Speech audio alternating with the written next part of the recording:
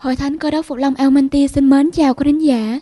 Chúng tôi xin hân hạnh giới thiệu đến quý vị chương 6 của sách Hoàng tử và Phản Thần với tựa đề Hoàng tử giáng thế. Xin mời quý vị chú ý lắng nghe. Hoàng tử giáng thế.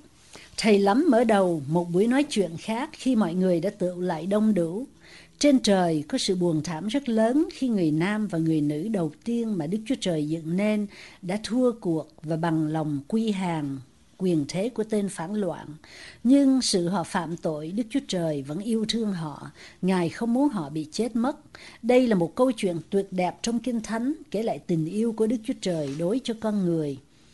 Ở trong Kinh Thánh, trong sách Giăng đoạn 3 câu 16 nói: Vì Đức Chúa Trời yêu thương thế gian, đến nỗi đã ban con một của Ngài, hầu cho hễ ai tin con ấy không bị hư mất mà được sự sống đời đời. Thưa Thầy, con một là ai? Tôi chưa nghe nói đến Thượng Đế có con. Trung mới hỏi: Có chứ, Thượng Đế có con. Tôi chưa nói cho em biết trước. Thầy lắm đáp và tiếp lời: Con ấy cũng như Thượng Đế vậy. Ngài có đời đời như Thượng Đế. Ngài đã nói với Cha khi tạo nên thế gian này, và Cha tạo nên mọi vật do Ngài. Ngài với Cha là một, và thiên binh trên trời rất vui mừng mà vâng phục cả hai. Thượng Đế và con Ngài không ngạc nhiên chi cả khi Adam và Eva phạm tội, vì hai đấng ấy biết rằng việc như vậy có thể xảy ra trước khi tạo lập thế gian.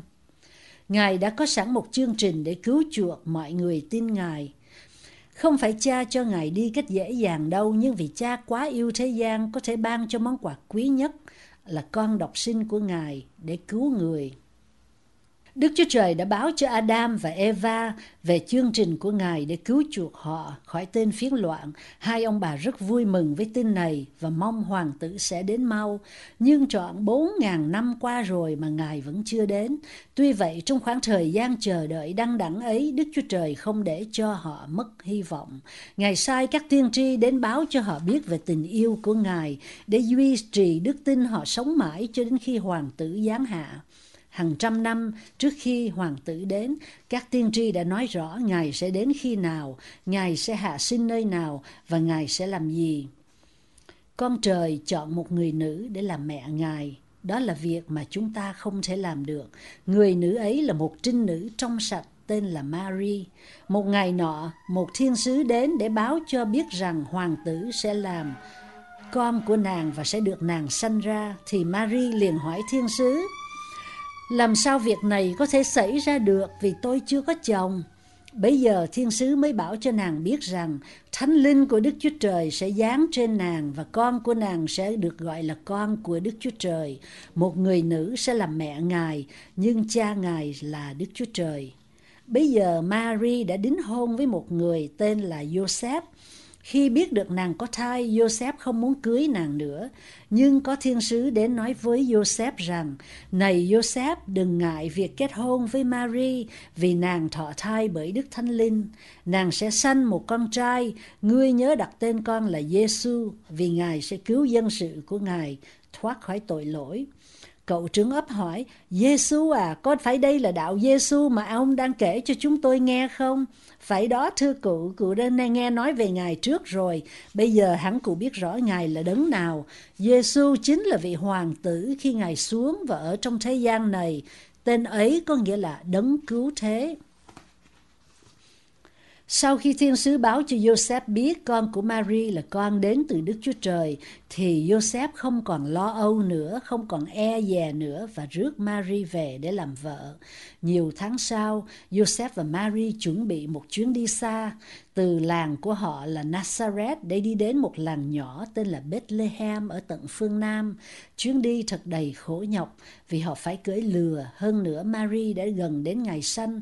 Tại sao họ phải đi vào lúc khó khăn như vậy?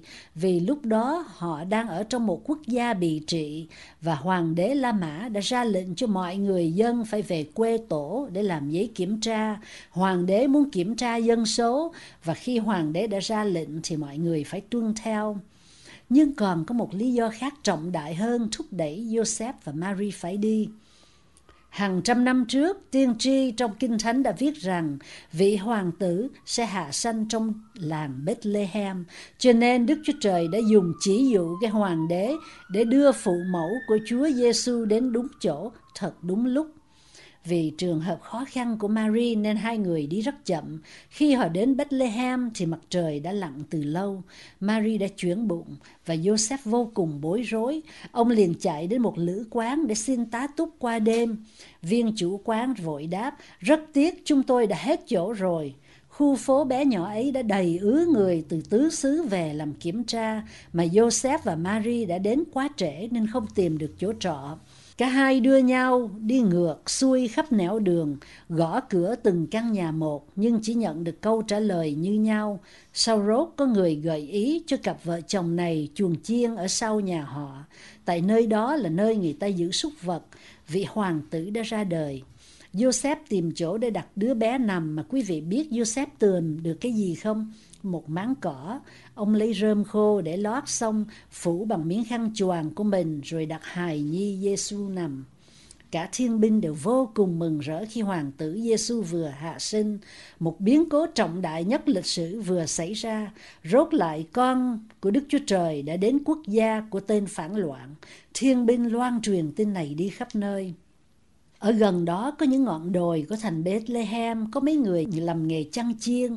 Họ đang thức đêm để mà canh chiên của mình. Trong những giờ phút khác của đêm trường, họ thảo luận với nhau về những lời tiên tri chép, và có người nói không biết là đã đến lúc để mà hoàng tử giáng thế rồi chăng. Thì ngay lúc ấy một thiên sứ sáng rực xuất hiện trên tầng trời. Thiên sứ nói: đừng sợ chi, vì này ta báo cho các ngươi một tin lành, sẽ là sự vui mừng lớn cho muôn dân. Ấy là hôm nay đã sanh cho các ngươi một đấng cứu thế, là Christ, là Chúa. Đó là lời đã ghi lại trong Kinh Thánh. Hoàng tử đã đến rồi, lòng những gã chăn chiên tràn ngập nỗi vui mừng. Lúc bấy giờ thiên sứ lại báo cho họ biết phải tìm Ngài nơi nào. Trong một máng cỏ. Có lẽ những gã chăn chiên này rất hoang mang. Tại sao hoàng tử lại hạ sanh nơi ấy? Nhưng họ chỉ là những kẻ khiêm nhường nên chẳng lưu tâm đến. Bây giờ các thiên sứ khác không thể ẩn mình lâu hơn nữa. Thình lình bầu trời rực lên với muôn ngàn thiên sứ chúc tụng Đức Chúa Trời mà rằng: sáng danh Chúa trên các tầng trời rất cao, bình an dưới đất, ân trạch cho loài người. Trong khi các gã chăn chiên nhìn sững, các thiên sứ biến mất và ánh hào quang tàn lần. Bây giờ trời đã tối trở lại, nhưng các gã chăn chiên không thể nào quên tin vĩ đại này được. Họ bàn với nhau: chúng ta hãy đi ngay và đến Bethlehem để xem việc vừa xảy ra mà Chúa đã báo cho chúng ta. Họ liền đi cách vội vã và đã gặp bà Mary, ông Joseph và em bé đang nằm trong máng cỏ. Khi đứng trước hài nhi, họ nhìn biết Ngài là đấng cứu thế. Với lòng kính cẩn sâu xa, họ quỳ lại trước mặt Ngài. Thầy lắm nhìn đến nhóm người trước mặt mình và nói: tôi xin mời quý vị tất cả hãy cùng đến chuồng chiên với các mục tử. Hãy xem hài nhi đang nằm trên rơm khô, xem Ngài nhỏ bé là giường nào, Ngài đáng yêu và yếu ớt biết bao, nhưng hãy nghĩ cho tận tường. Xem Ngài là đấng nào, là hoàng tử của thiên đàng, là đấng tạo hóa của thế gian, thật khó cho chúng ta hiểu rõ được. Tuy vậy, Ngài đã trở nên một người như chúng ta, Ngài trông giống như một em bé trong vòng con cái chúng ta. Tại sao Ngài phải mang lấy thịt và huyết như con người để trên một người ở giữa vòng chúng ta? Thưa quý vị, chính vì Ngài yêu và muốn đến gần chúng ta đấy thôi. Vì Ngài không thể nào đến thế gian đầy với sự vinh hiển vốn có trên trời. Người trần tội lỗi không thể nào nhìn thấy Ngài với mọi hào quang của Ngài, nên Ngài phải tự hạ xuống như một người thường vậy. Nhưng thưa Thầy, tại sao Ngài lại hạ sanh nơi chuồng chiên? Tại sao Ngài không ra đời nơi cung điện? Trung hỏi. Cung điện của những vị vua đáng lẽ phải được vinh dự tiếp đón Ngài.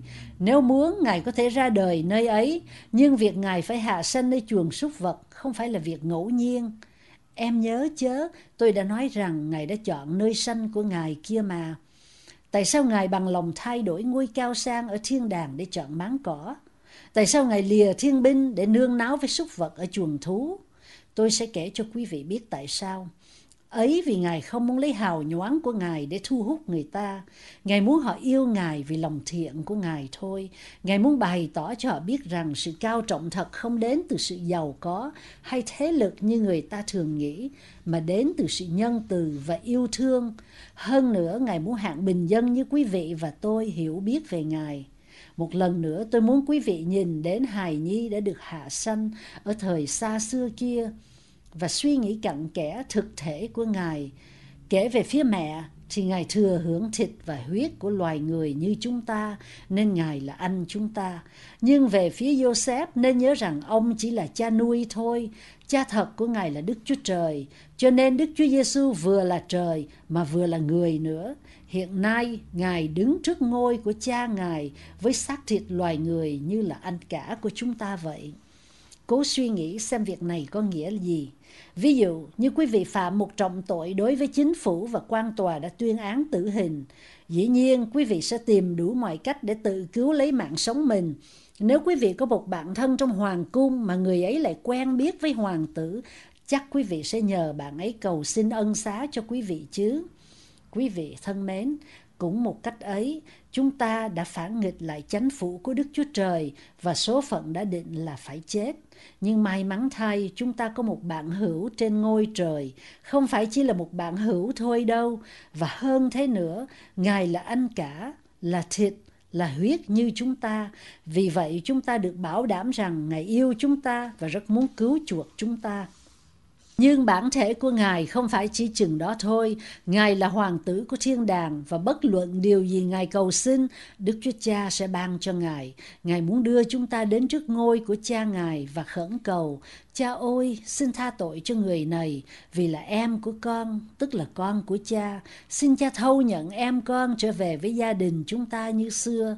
Đức Chúa Cha sẽ chẳng từ chối đâu, vì Ngài rất yêu mến chúng ta vậy. Quý vị đã thấy việc con trời sinh ra trong thế gian này với hình thể con người là việc diệu kỳ như thế nào rồi chứ? Ngài là một cái cầu nối liền hạ giới với thiên đàng. Nếu Ngài chỉ là Chúa mà thôi thì Ngài không thể hạ đến chốn vực thẳm tội lỗi này để cứu chúng ta. Vì nếu Ngài chỉ là người, Ngài không thể nào vói đến ngôi trời. Nhưng vì cớ Ngài vừa là Chúa Trời, vừa là con người, nên Ngài có thể nâng cái hèn hạ nhất đến tận ngôi Đức Chúa Trời vậy. Tình yêu của Đức Chúa Trời đối với chúng ta thật là cao quý biết bao. Chân thành cảm ơn quý vị đã chú ý lắng nghe chương 6 của sách Hoàng tử và Phản Thần. Xin mời quý vị đón nghe chương 7 của sách với tựa đề Vị giáo sư từ trời.